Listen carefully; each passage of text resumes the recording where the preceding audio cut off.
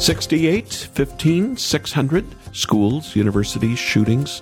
Numbers are unique to the U.S., and this week saw another tragic incident, a school shooting, University of Virginia, a football player targeting teammates, investigations underway.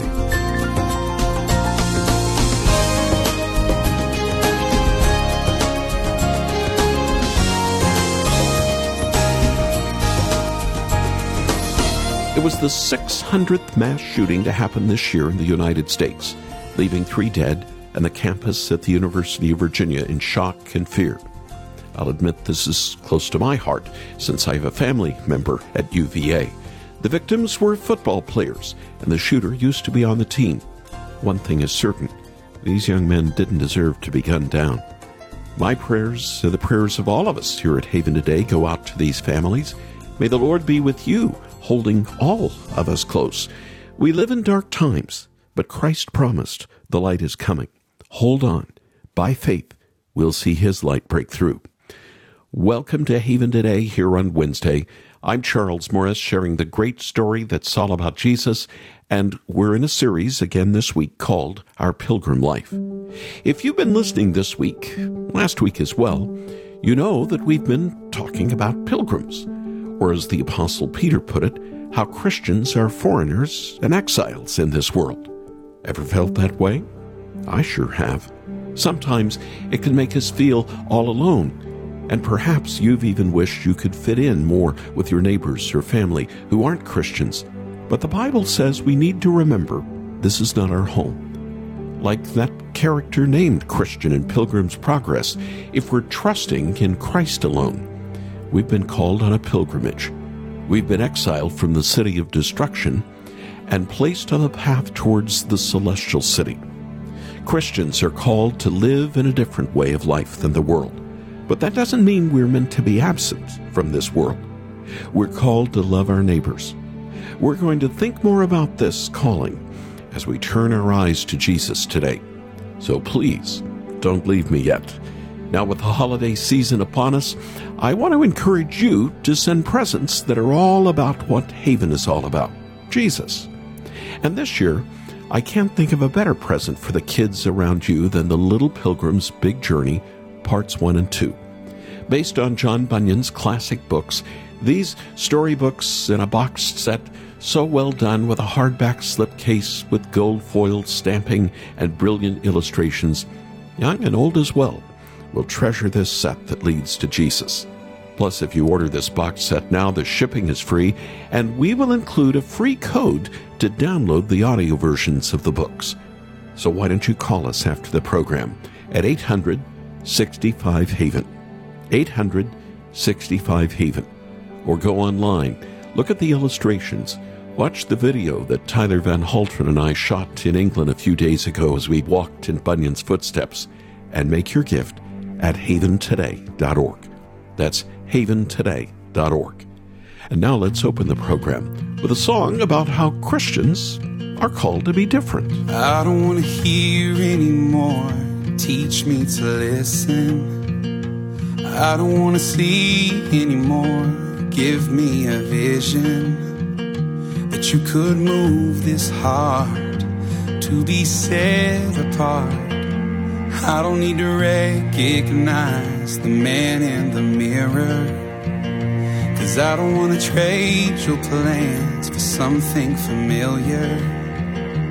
I can't waste a day, 'cause I can't stay the same. I want to be different, I want to be changed, till all of me's gone, and all that remains is a fire so bright the whole world can see that there's something different. So come and be different in me.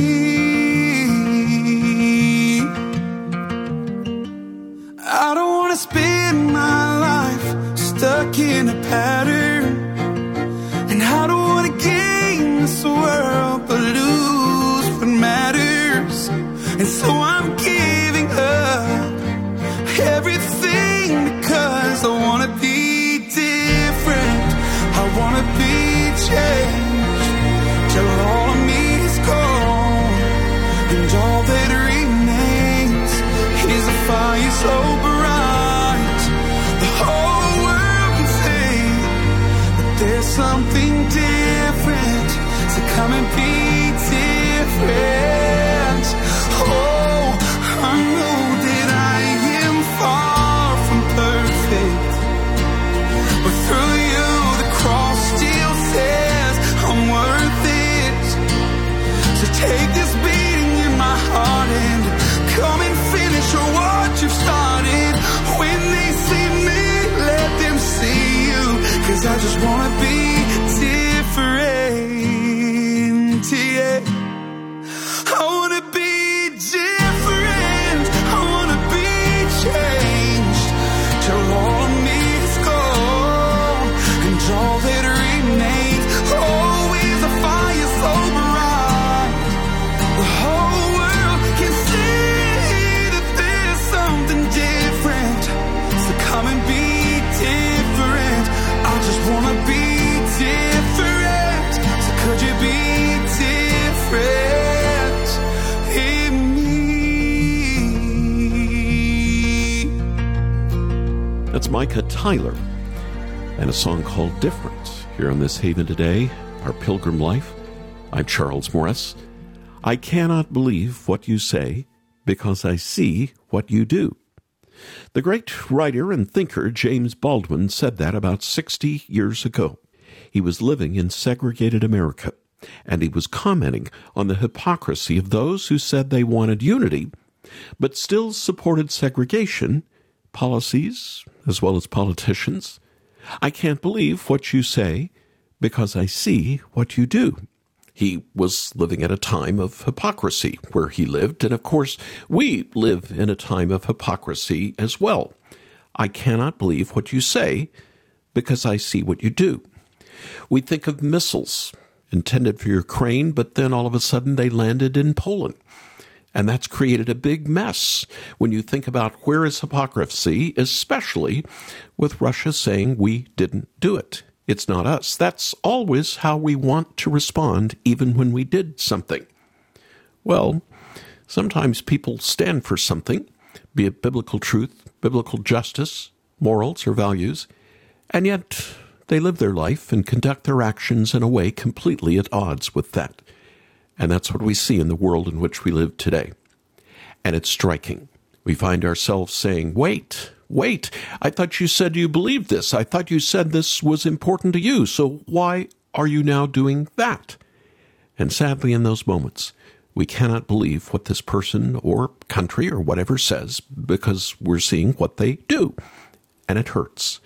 Hypocrisy can turn ugly and even harmful. And of course, some hypocrisy is worse than others. Judas Iscariot knew all about that. He was pretending, saying with his words that he was a follower of Jesus, but his actions, selling Jesus out for 30 pieces of silver, well, that told a different story. It was hypocrisy of the highest order. But even if we aren't supporting racism or something else that's ugly with our actions, or betraying the Son of God to be murdered, we can still see in ourselves the ugly head of hypocrisy. We say we believe prayer works, but do we pray? We say we believe the Lord Jesus is our all in all, but do we spend our days fretting about what's next, desperate to take control to make sure we will be okay? What good is our faith in Christ if it doesn't actually change what we do? And that's what Peter wanted to help Christians understand. This gospel that we hold to, it's meant to radically change the way we live here and now, not just what we say. It's meant to change us so no one can ever say to us, I cannot believe what you say because I see what you do. Here's another way to put it.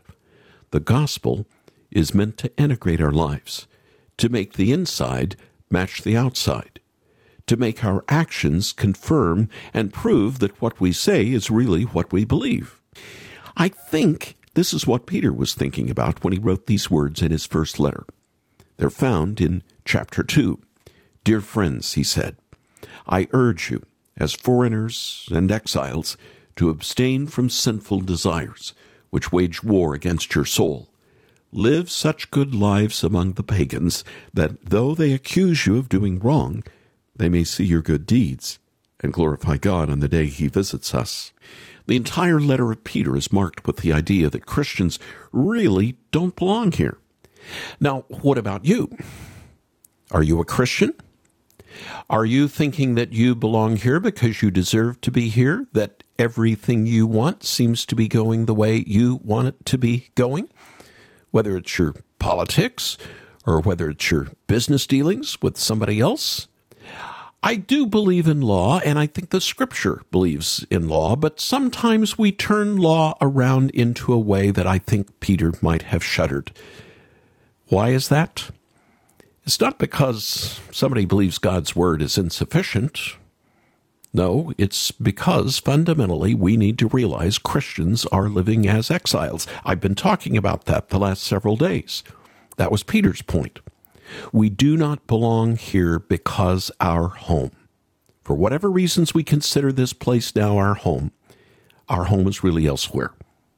And as exiles, or if you want to think of it in other terms, as emissaries from a distant country that is not of this world, we are called to live in a certain way.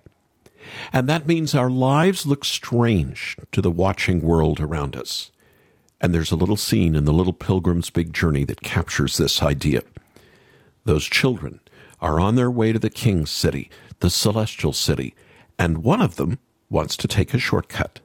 Listen up. But Jude was still angry.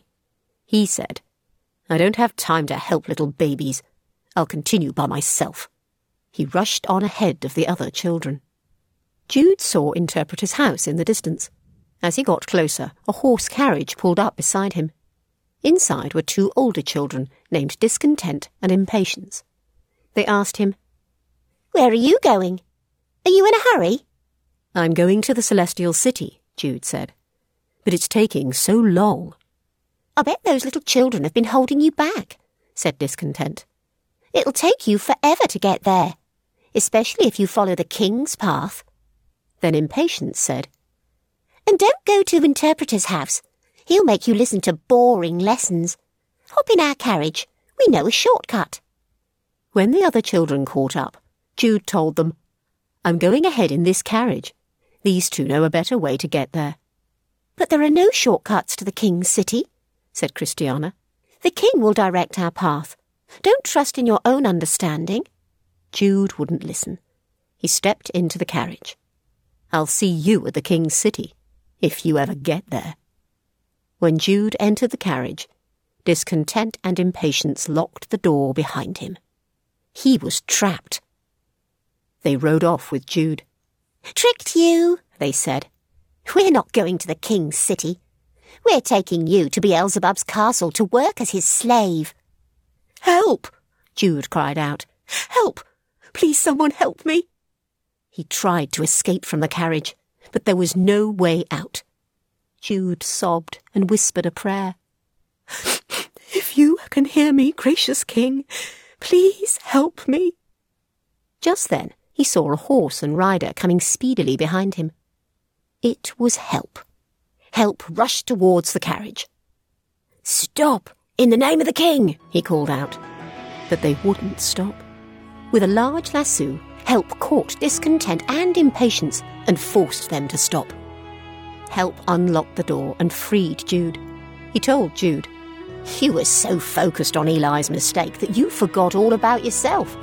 Always remember, the one who thinks he's standing tall will always have the biggest fall." "Will the King ever forgive me?" Jude asked. "The King is patient with his pilgrims," Help said. "So you must be patient with Eli's mistakes. You're the older brother. You must help the other children and bear their burdens." That was from Little Pilgrim's Big Journey. A character named Jude was determined to get there more quickly. His desire to take a shortcut to the King's city overtook his desire to listen to his king, and he ran into trouble. And that's why Peter, in 1 Peter 2:11 and 12, is so adamant that Christians are called to be different. Peter says Christians are called to abstain from sinful desires. And all we have to do is look around and we see sinful desires. Sex sells. Even fast food restaurants use supermodels to market themselves. You can't watch TV without seeing something untoward. Greed rules our day, and it is a sinful desire. The drive to get more money, to put profit ahead of people. And I could go on and on. Well, Peter says, abstain. But we have to be careful here. Notice what Peter did not say. He did not say abstain from the world. He said abstain from sinful desires, which wage war against your flesh.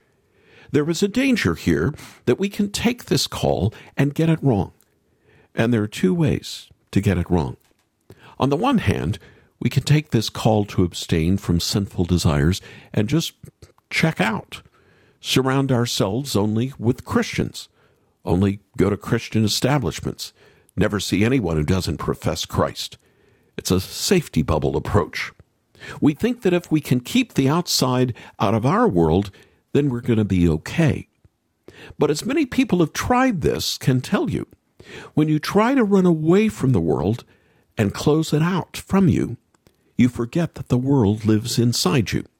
You bring it in with you because you bring sin in with you. The safety bubble approach will not save you from sin's enticing power. And that's why Peter started with the inner person. Abstain from sinful desires. He knew it was impossible to abstain from sin.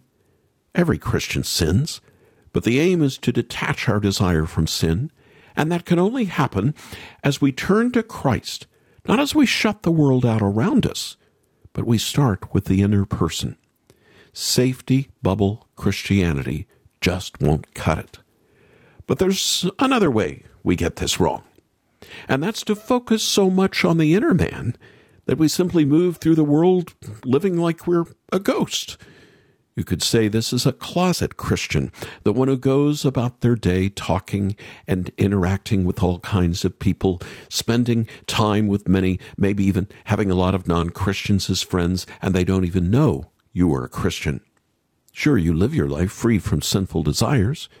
You're faithful to the Lord in your own life, but no one around you can see the difference in your life.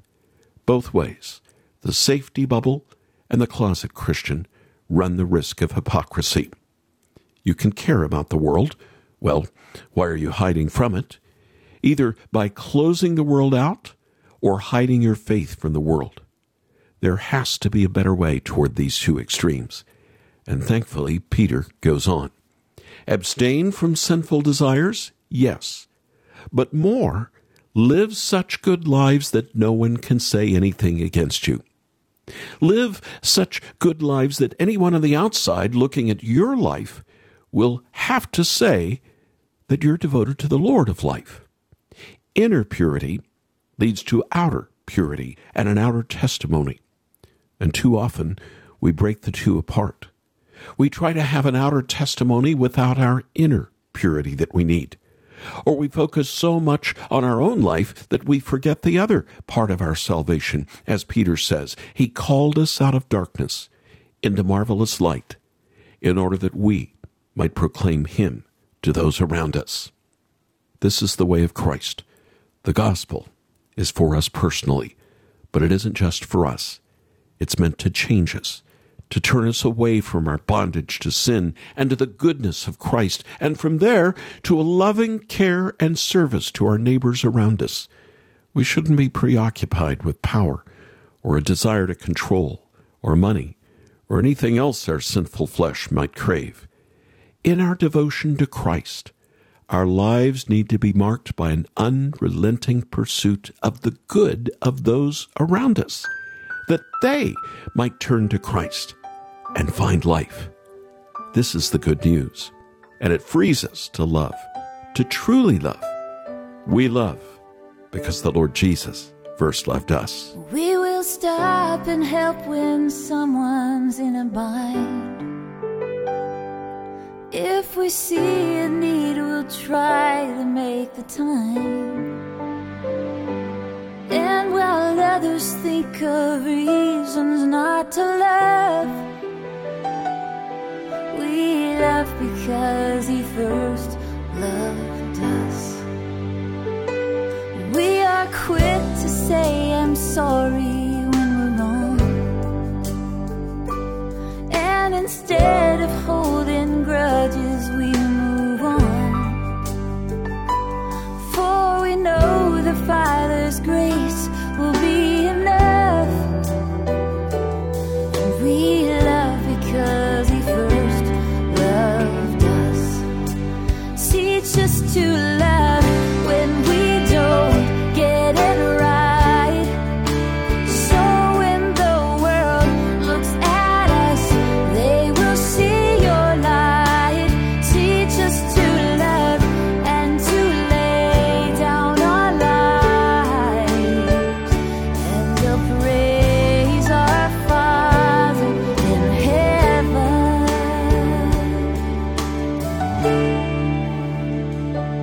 We don't seek revenge, instead we seek the peace.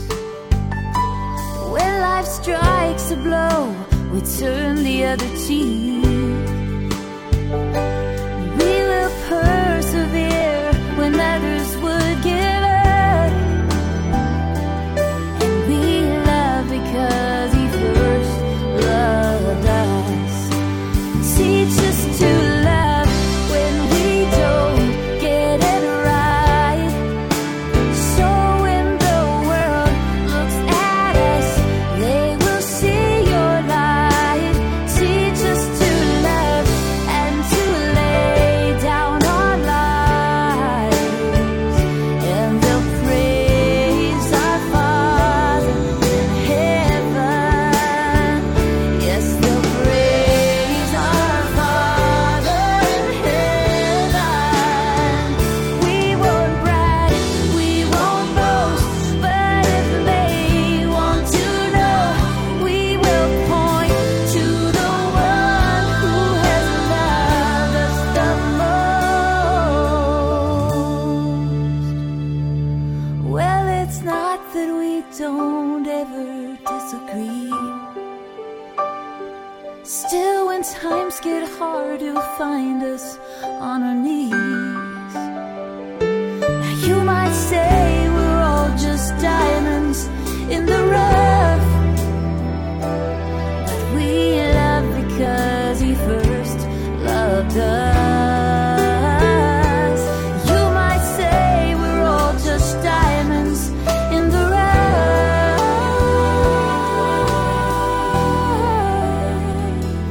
but we love because He first loved. That's what His love does. We love because He first loved us. The holidays are almost here. What a great reminder by Sherry Kagi, because He first loved us, here at a haven today called Our Pilgrim Life. And before you know it, December 25th is going to be here. What do you plan to give people around you, especially children? So many toys and games are quickly forgotten.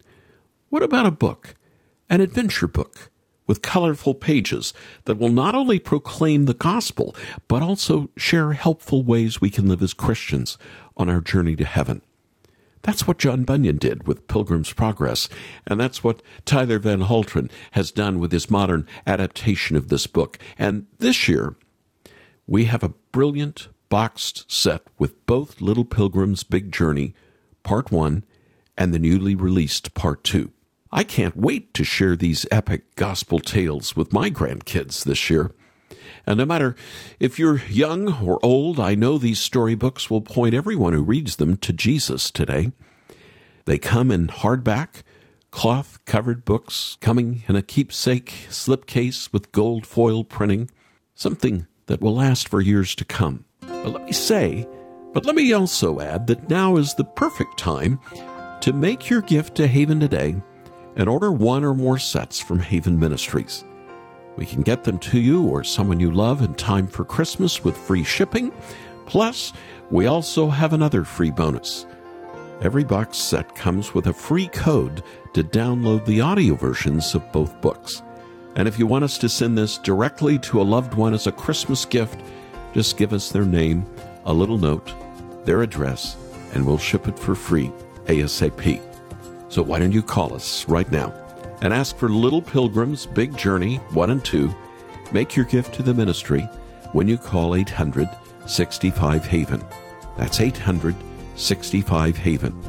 Or go online and watch that video I've been talking about, shot in and around Bunyan's town of Bedford, England, and make your gift for one or more sets at haventoday.org. haventoday.org. And if you already received part 1 from us last year, we have part 2 by itself. All you have to do is ask. I'm Charles Morris. Thanks so much for joining me. Won't you come back again tomorrow, when again we'll share together this great story. It's all about Jesus here on Haven Today.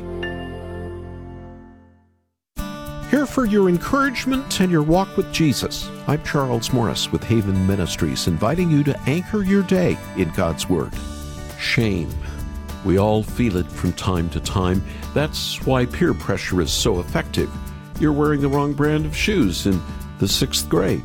You don't have the same GPA as the brightest in the class. Shame. Sometimes shame comes from something as insignificant as having a stain on our shirt while in public. But there's one thing that you and I never have to be ashamed of. At the beginning of his letter to the Romans, the Apostle Paul wrote, "I am not ashamed of the gospel, because it's the power of God that brings salvation to everyone who believes, first to the Jew, then to the Gentile. This is salvation in Jesus Christ." Nothing shameful about that. Try out Anchor Devotional today in print. Visit getanchor.com.